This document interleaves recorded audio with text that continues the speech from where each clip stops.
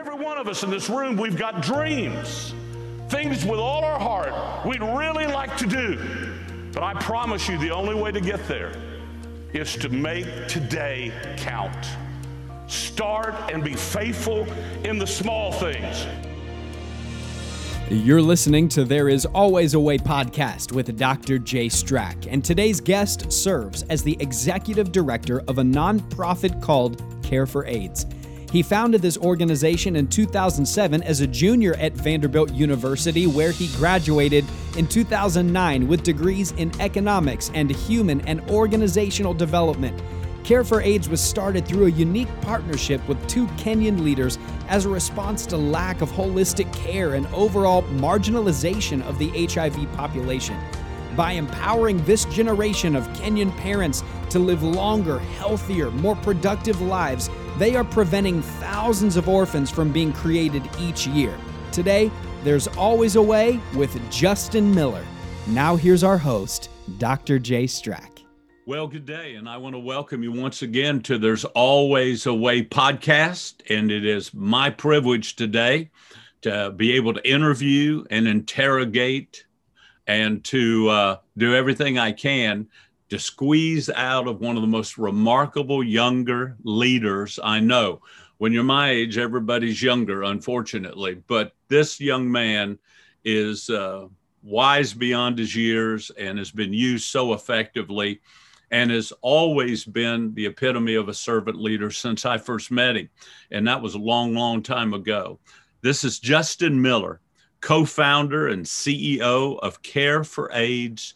And I'm telling you, that is a ministry that, I'm going to ask him to unpack it, but it is literally saving lives, touching lives, and meeting one of the greatest needs on the planet with that explosion of HIV and what's going on. And they went, and I'm going to let him tell the story, but they went to the spot to where the fountain was, where there was just more AIDS cases documented at that time than anywhere else in the world. And there they went as college students to try to learn, what can we do? And so this is a phenomenal leader. And of course, now he's into raising budgets and dealing with staff and training workers. And I'm just telling you, and still at the same time involved in a lot of other causes. So this is a leader. You want to have your pen, pencil, lipstick, mascara out. You want to take some notes. And he's a young guy, but I'm telling you, when he speaks, I take notes as well. So Justin, so good to see you. And thanks for being with us on There's Always a Way. Thanks, Dr. J. Yeah, I think we've known each other about 20 years now. And a lot of the foundation of this work was laid in a hotel ballroom or in SeaWorld or in Universal Studios talking about these principles of leadership. So I think I've added a few to my repertoire since then, but the foundation was laid as a teenager in SLU. So thank you for your influence and impact on my life. Well, thank you, buddy. You're very gracious, and I want you to know you've added a few leadership principles to my vocabulary and repertoire. So I'm very grateful for just being able to learn from your perspective, and that's what I want to do today. Now, when we talk about Care for AIDS, before we even get into, I think you're up to 70 centers now. That's right. Goodness gracious. I remember when you had your first one and then 3. And I've got to tell this story and to introduce you. When I first, heard about what you were doing in Kenya, I went to Kenya and went in deliberately a day or two early and decided to go to that community the day before and ask questions about Care for AIDS and, what all you were doing. And not one person in that area had ever heard for Care for AIDS. So the next day when we got together, I'm thinking, man, I've got to really, help you realize, man, because you've been saying, and I was so humbled, but yet felt a little foolish. When I never will forget when you said, well, Dr. J, we don't call it Care for AIDS. We put it in a local church and, let the church be the answer and the source of resources. But also we let them name it. And in different communities, there's different name, different tribe, all kinds of factors. And I'm going to tell you, I never felt as foolish. I think here I was explaining to you the importance of, now you got to keep your word. You got to be doing what you say you're doing. And you had taken it even 12 steps beyond that. So that was my first introduction to the fact that what's going on here is not the same old. You're really led by the Spirit and planning and strategic. And so that was a great lesson for me. Sometimes we think we got all the answers, but Justin, you got this vision as a junior at Vanderbilt. What were you studying at Vanderbilt at the time? What was your major, if you declared it by then? I was studying economics and another major called human and organizational development. So I never imagined that. Well, that sounds exciting. No, I'm sorry. Go ahead. Well, I was taking leadership classes and I loved it. It was a great course. A lot of that I imagined was kind of in pursuit of what I thought at the time was my dream. My ambition was to go into the marketplace and lead an organization in more of a for-profit context. And that's when God just dropped this huge, 180 degree turn into my story. And I got confronted with the issue of HIV and AIDS as a 18-year-old at the Global Leadership Summit, which, that's something that you always taught us, is that we just have to always be learning and growing. And so I was at this summit and heard Bono. I'm sure, Jay, you spent a lot of time listening to Bono in your youth. Oh, yes. And by the way, a pop band became one of the great influences for a generation. They really seem to have a message, and, none of us are perfect, but, they've done so much amazing good. But it's interesting, the Lord used Bono to really set this on fire in your heart. Yeah. Amazing. God can speak to us through so many different sources. And in that moment, Bono was saying, hey, the entire world is rallying to the aid of people living with HIV and AIDS, but where is the church? Where is the church? And he said only 6% of the church today feels a responsibility to help those living with HIV and AIDS. And that was just so heartbreaking to me, that the greatest humanitarian crisis of our time, the church was on the sidelines of that. And I knew that if we didn't mobilize our church here in the U.S. to respond, we would look back and see what an opportunity we missed to show love to people and to see the gospel go forward among people who I would really consider to be an unreached people group, because the church has been so hostile to people with HIV that they don't want anything to do with the message of Christ. And so that just set something off in me that I began to explore and unpack. And 9 months later, I found myself on a plane to East Africa for the first time to do a documentary about HIV and AIDS. And that was going to be my contribution to this effort. But God had other plans, that it was much bigger than that. All right. Now you got to tell briefly the story, because I've never forgotten it. Hey man, when we got the burden and we realized, you went to a couple buddies, right? And one thing I love about you, and although you've gone on and you've been kind of you poured a lot of your life into Care for AIDS, you're always quick to make sure everybody knows there were several brothers that were right there that helped me. So that, to me, that's a sign of a good leader. But you made a statement. We did what university students are supposed to do. So tell that real quick.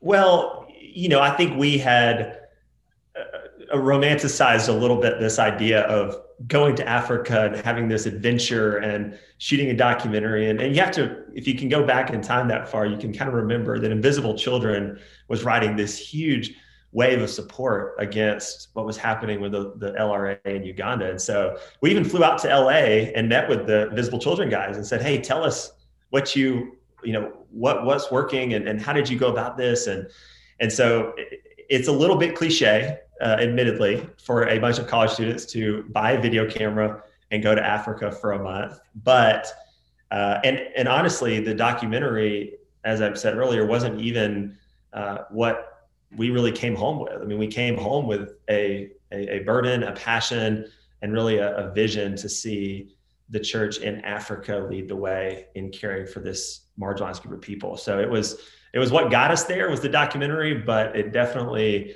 was much bigger than we had ever imagined. So why Kenya? Why did you go to Kenya? What led to that? And tell us about that trip. Yeah, well, and the listeners will understand this, but the majority of the reason we went to Kenya was that was the country that God just continued to impress on us. At every turn, it was Kenya. We sent out requests all over the continent asking for people to help us help produce this documentary and who can host us, and responses from Kenya just kept flooding in. And so God was clearly just directing our path there. And it was, as far as HIV goes, they have one of the top 3 or 4 HIV burden of all of Africa. So it made sense to go there. So we ended up there on the ground, and through a series of just real providential connections, God had put us together with these 2 African brothers named Cornell and Duncan. And they tell me to this day that they had no idea that we were students. They thought we were these seasoned professionals, veteran filmmakers. And we step off the plane and we're 4 19-year-olds carrying bags that are as big as us. And they just said, what have we signed up for? Are we going to be babysitting these guys for a month? But the connection was instant. And these 2 guys have incredible stories, and we can't even begin to do justice to them today. But they both grew up in rural parts of Kenya, different tribes that are in constant conflict with one another. Even being best friends would be looked at somewhat as a taboo relationship, but they were bonded by their common unity in Christ. They were bonded through this common vision of seeing people with HIV/AIDS cared for. And over the next month, we just got to see firsthand what was happening with this pandemic. We talked to every person from every walk of life about how they were experiencing HIV and AIDS. And we started to put the pieces together and realize there is a huge need for the church to step in and fill the gap with what's missing here with HIV care. And not only will that help save lives, but it will also help transform eternities. And so we partnered up with Cornell and Duncan, and it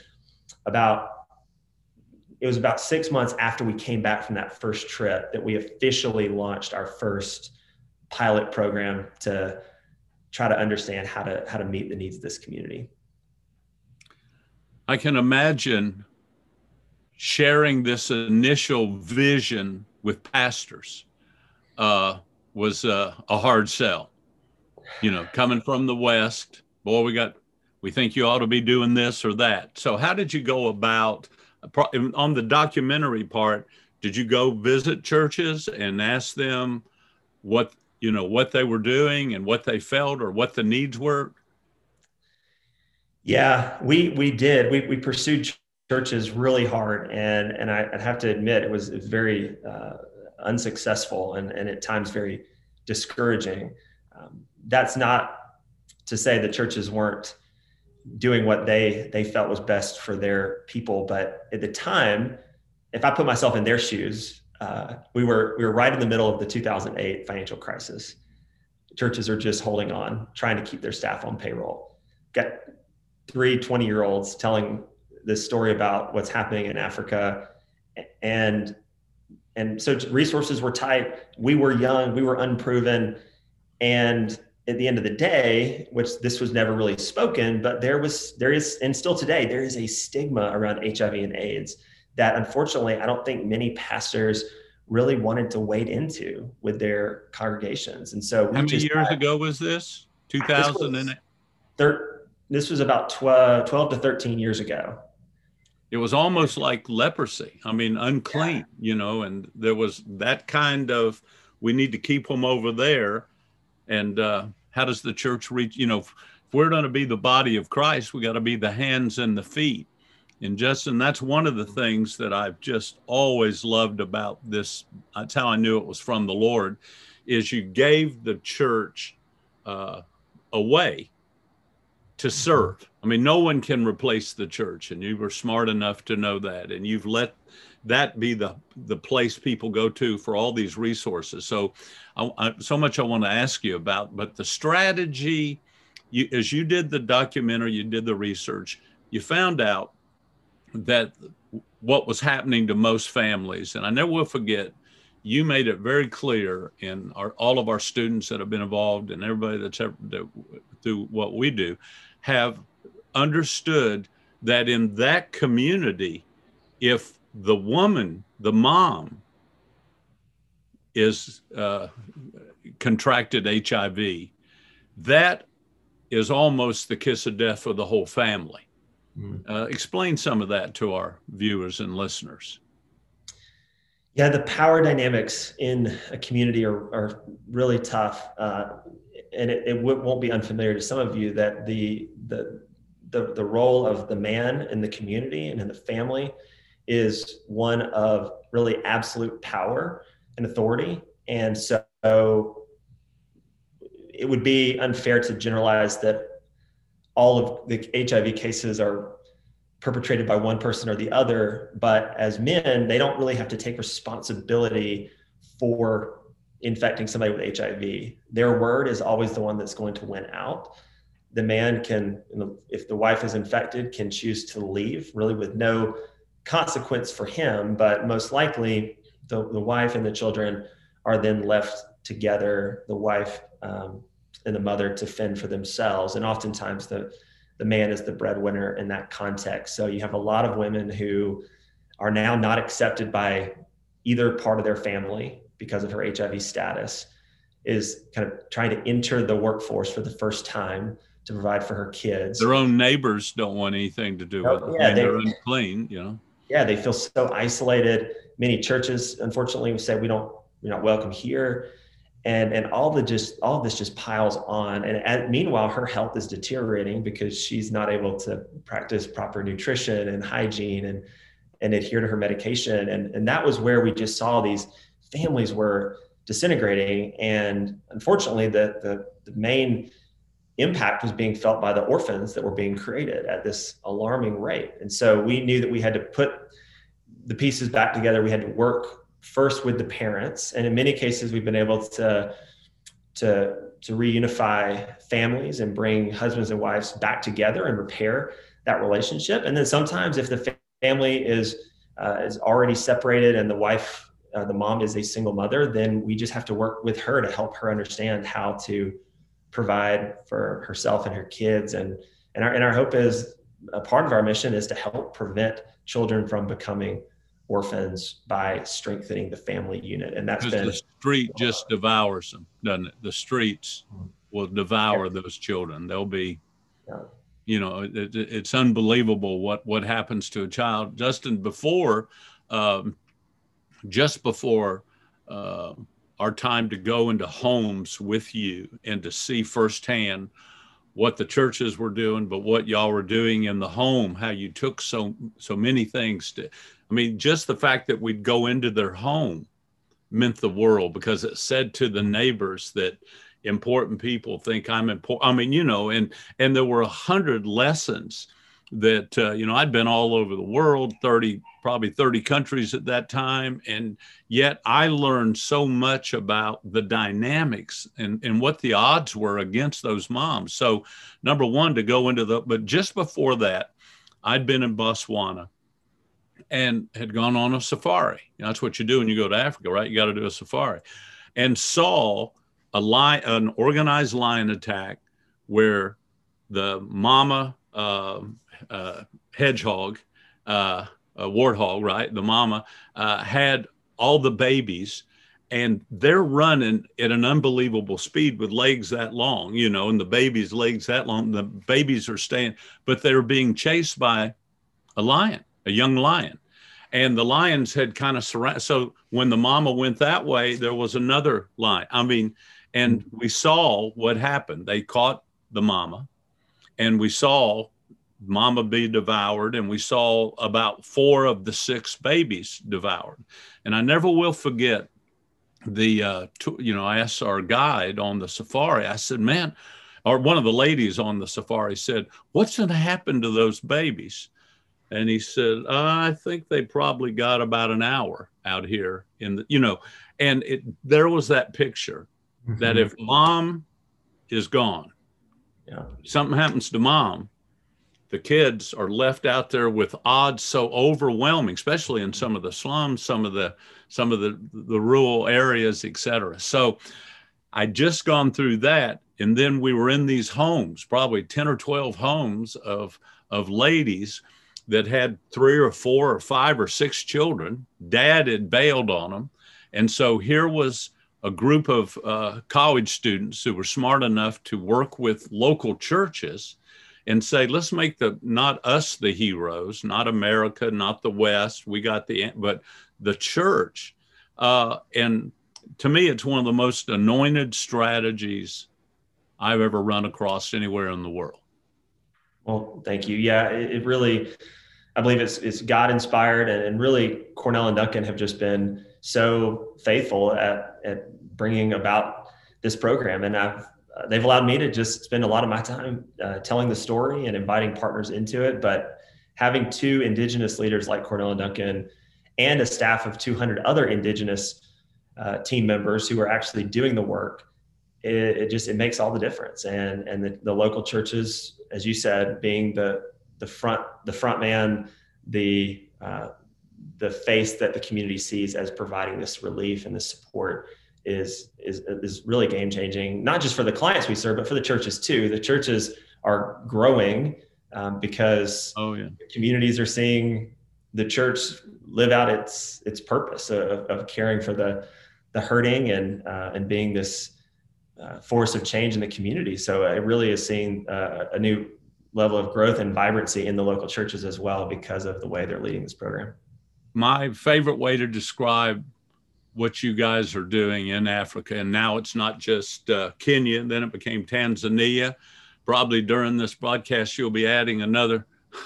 We are in Uganda as well. In Uganda now. Wow. So it's unbelievable, but I want to make sure I got the strategy right, because I want all of our young thinkers to begin to think, different ways to meet some of these needs. One of my favorite things to encourage students, the planet is on fire. Now, we got a lot of fires here in America, so we're not near as cocky as we were maybe 4 or 5, 6, 7 years ago.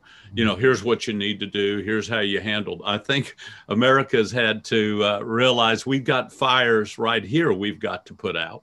But find a fire somewhere in the world and put it out, because you can't meet all the needs, but find one.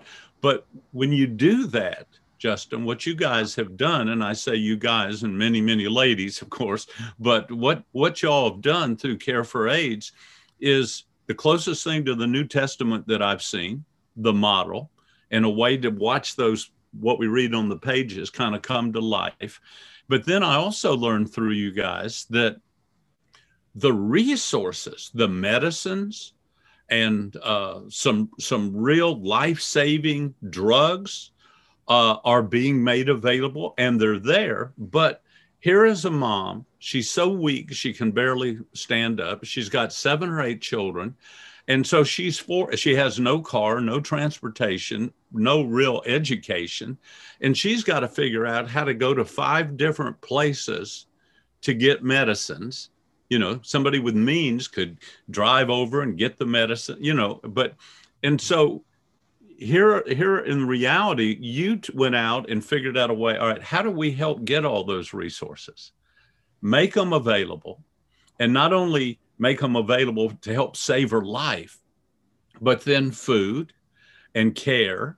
But then also, Justin, while we were going into those homes, you had things going on where they were learning trades. The mama and some of the children were learning some trades. So to me, and then of course, they go to the church, and that's where they get the counseling, the resources, the food, the medicines.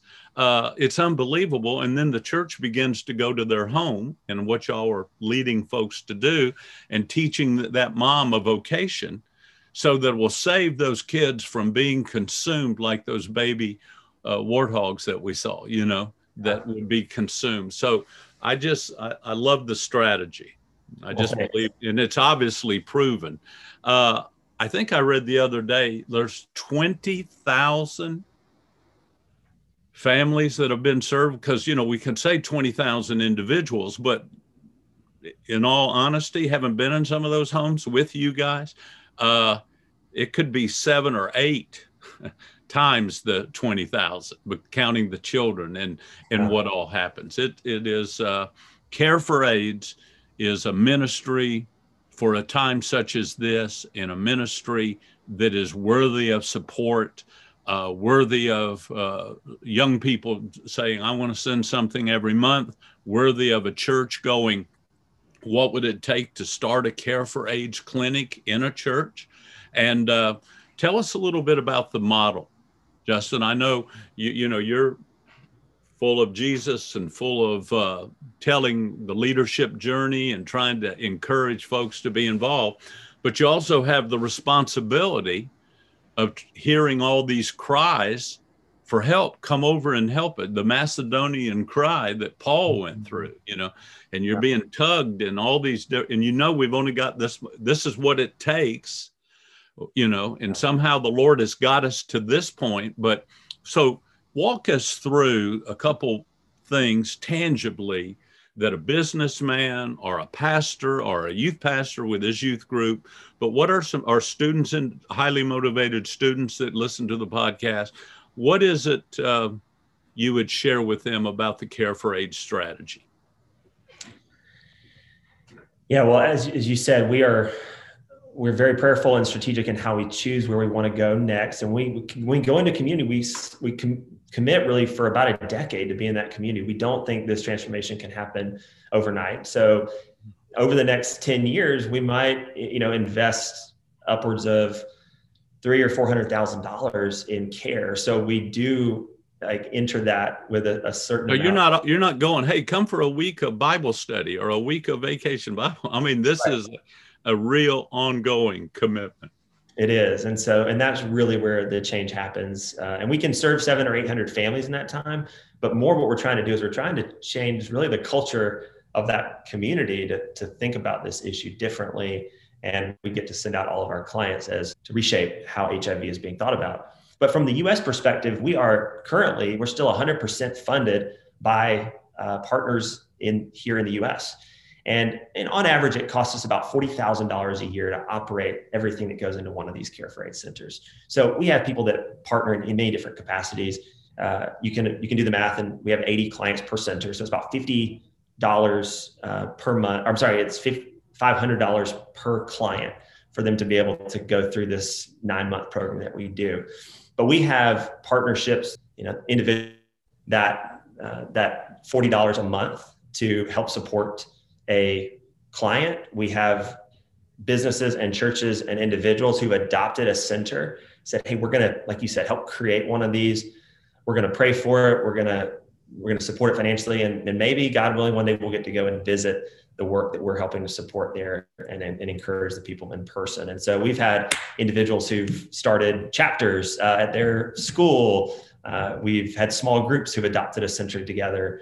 But we really believe that there is power in that connection between a group of folks here and the group in East Africa, not just so that we can serve, we can send money, but also that we can be on the receiving, that we can be on the receiving end of the blessing of them praying for us and them encouraging us. So it really is this amazing picture of kingdom unity. So a university student can do, I love the adage that says, do for one what you wish you could do for everyone.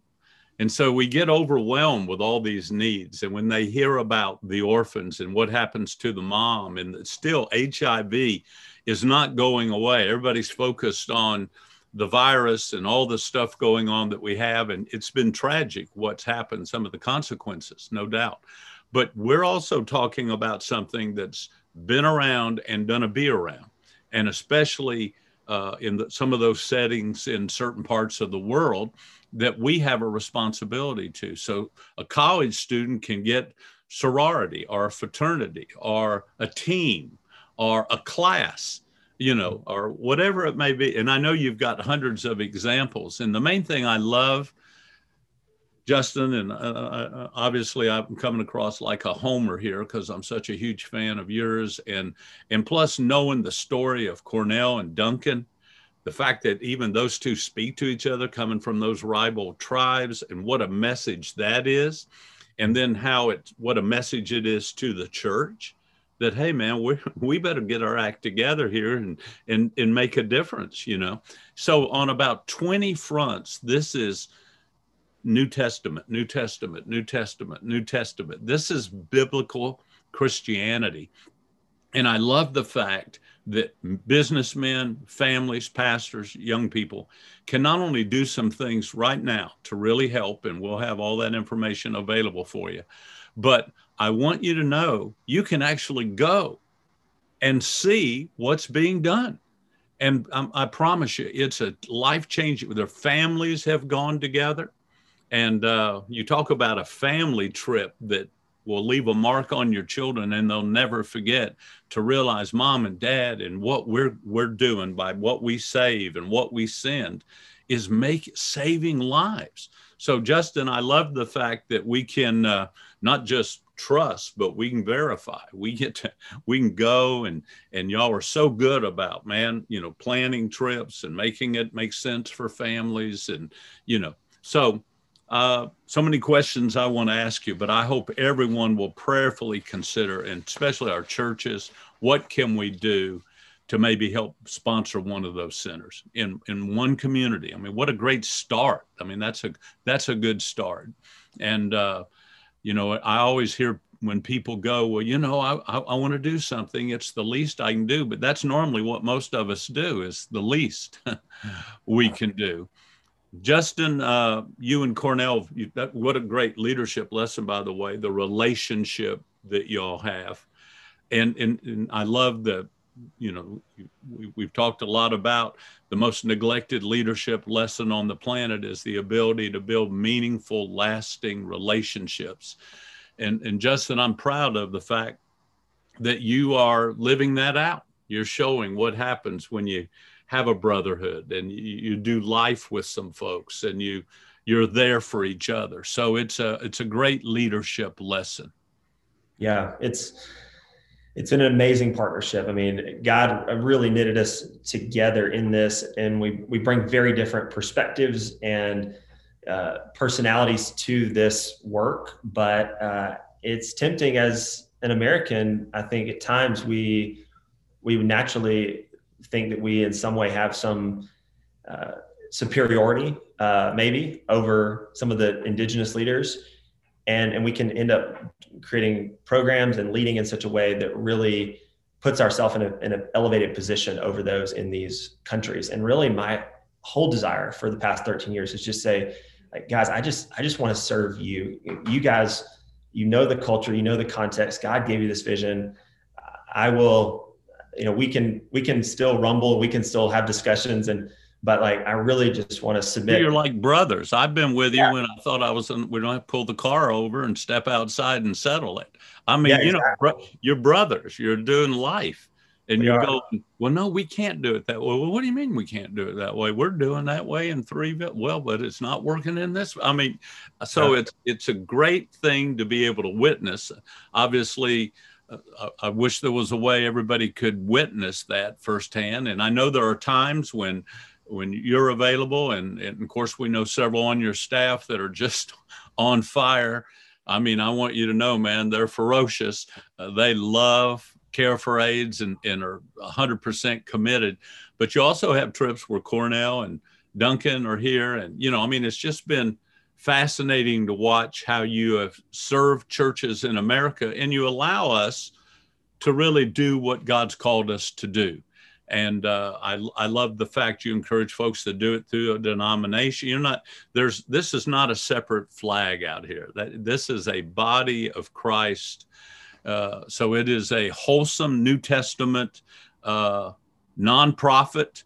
I tell everybody, I tell my board all the time, Justin, you may want to, hey, listen, guys, I hope you realize that when it comes to having a ministry that's nonprofit, I am one of the best in the world. I'm the best in the world.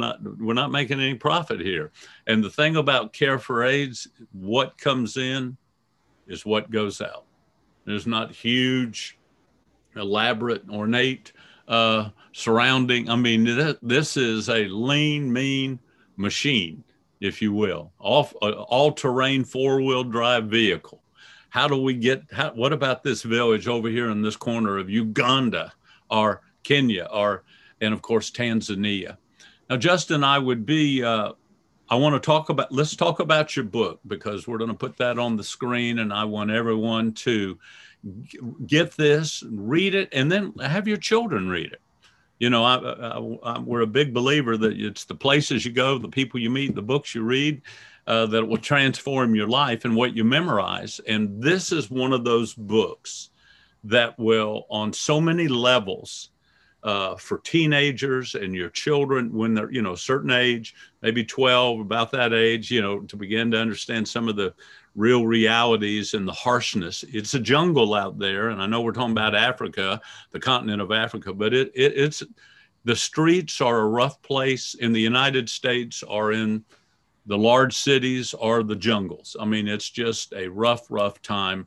And so I think once they're 12 or 13, this is a book I would encourage my children begin to read, but mom and dad ought to read it, pastors, youth pastors. So tell us about Beyond Blood. What a title. I looked at that, knowing the history of Africa, and even what's going on today in Nigeria. What a title, Beyond Blood. But primarily, I know you're trying to talk about the tribal. I mean, this is such a perfect title, but Beyond Blood, Hope and Humanity in the Forgotten Fight Against AIDS. Is it still forgotten? I mean, when you look statistically, Justin, I know y'all are working awfully hard, banging the drum and turning the spotlight, doing all you can, but is it still a forgotten story?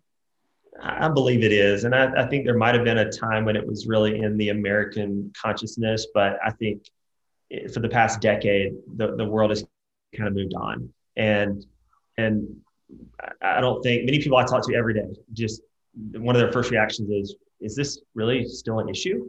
I thought we kind of solved that. And really, the reality of it is we're still looking at anywhere between 700,000 or 800,000 people dying every year from HIV and AIDS. So it is still very much an issue.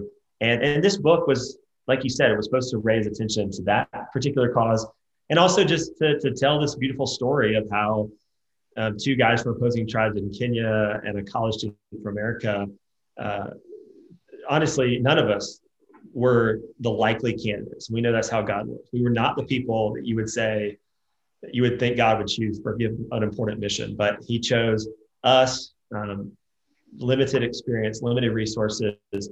And we stepped out in faith. And I think the dynamics of how these 3 points of view came together to build this organization, it really just has God's hand all over it. And I think the story, it's really written just as a story. And personally, I probably spend more time reading just leadership books, but I think it would be like a refreshing change for some people to read. Yeah, no question. Well, but the thing I love about it is not only is it heartwarming and encouraging to know, man, look what believers are doing. Look what this college kid and several buddies started. Look what these two tribesmen did, that had their own challenges and their own problems.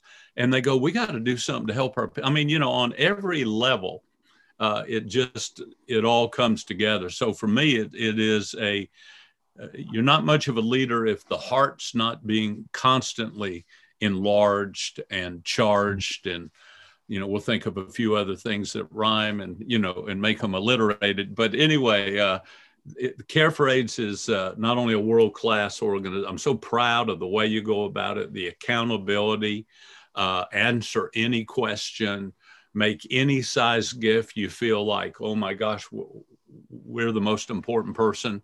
You guys are doing it right. but the book is a great read. And we're going to make it for some of our youth pastor ministry leaders and some of our leadership, because we're doing majors and minors and those at Charleston Southern University online. But we would like to make that one of the recommended or one of the required reading books, because I want it in the mind and heart of all leaders. So whether you're studying worldview or youth ministry or leadership, this is a book that can help move the needle. Now, Justin, before we go, I must ask you, as you know, we at Student Leadership, we try to talk a great deal about how the future belongs to those that are prepared. Mm-hmm.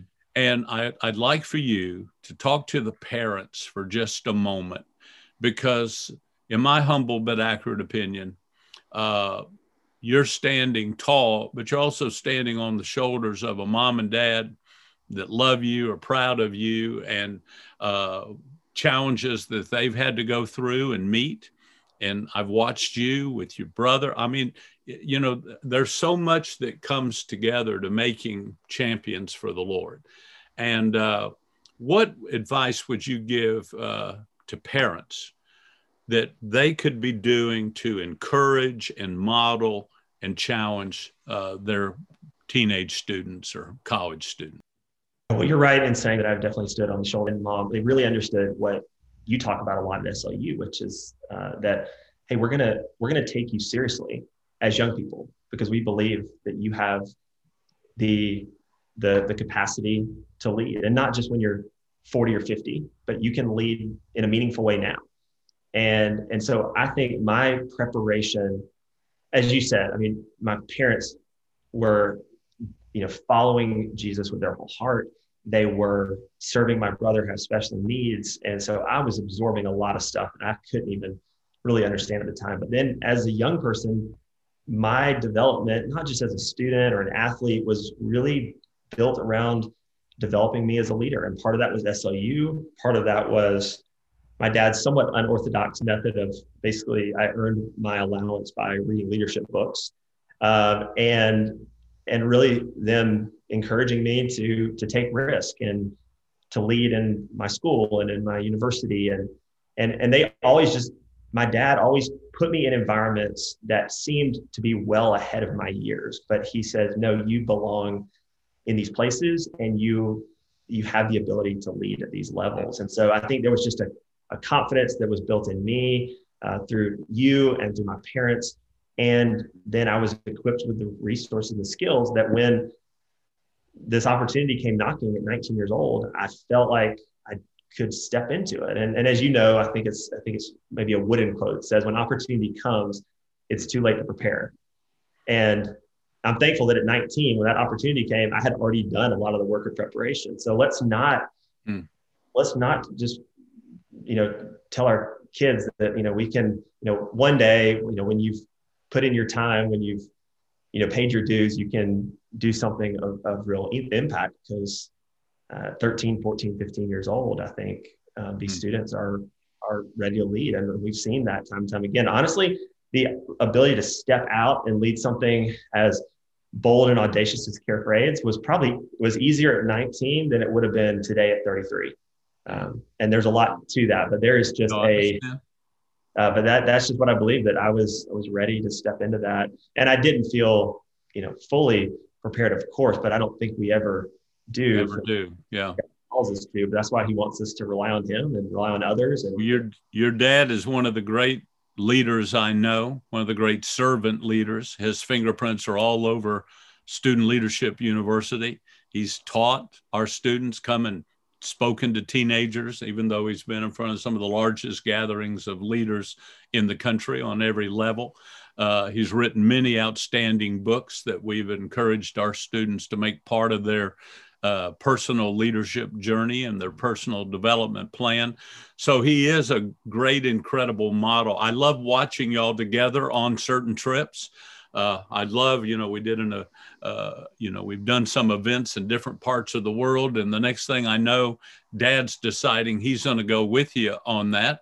And then and then afterwards, hey, we're in Africa doing this, but we're going to go climb Kilimanjaro. I mean, just those kind of experiences. So I want to say to all of our busy businessmen and businesswomen and all the challenges that are going on right now, but boy, with the time you spend and your model, how you live your life in front of your kids, I believe is what puts a sweet taste in their mouth to want their life to count and for the things of God. And Justin, you certainly fulfilled many of their prayers and dreams. You also made an excellent choice, I have to say, as a young man in college, at a time when a lot of folks are kind of feeling saucy. As you were going through those years, you'd made some promises to yourself about what kind of young man you wanted to be, so that you would be in a position for the Lord to give you a very special young lady whenever that time came around.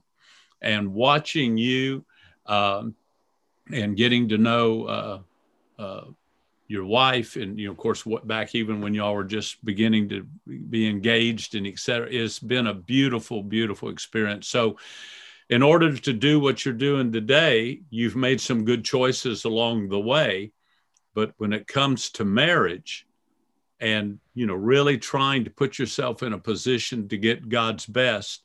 Remember that line from Indiana Jones, The Last Crusade? Choose wisely, right? Choose wisely. And so I want to just say, as I look at your life, choices you make seal your fate. And you've made good choices. And if we just get in the habit of trying to really do the right thing at that moment while there's a window of opportunity, and if we're obedient in those things, the Lord seems to give us more and more opportunities. But I want to congratulate you on how you handled your dating life and how you handled the marriage process. You've done good. Well, thank you. And don't mess it up. Don't mess it up. I'm trying not to, but yeah, she is an incredible wife and mother, and also just partner in this ministry. I mean, to not have her full support behind this would have been impossible just with the demands of it. But to that point about obedience, Dr. J, I still think a lot about the quote that you shared a lot through SLU, which is that big doors of opportunity swing on small hinges of obedience.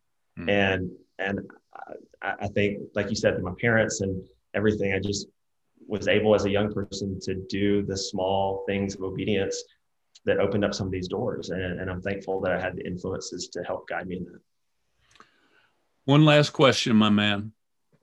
You're talking to a bunch of Justins sitting in college, 100 major choices and still ahead of you, in front of you.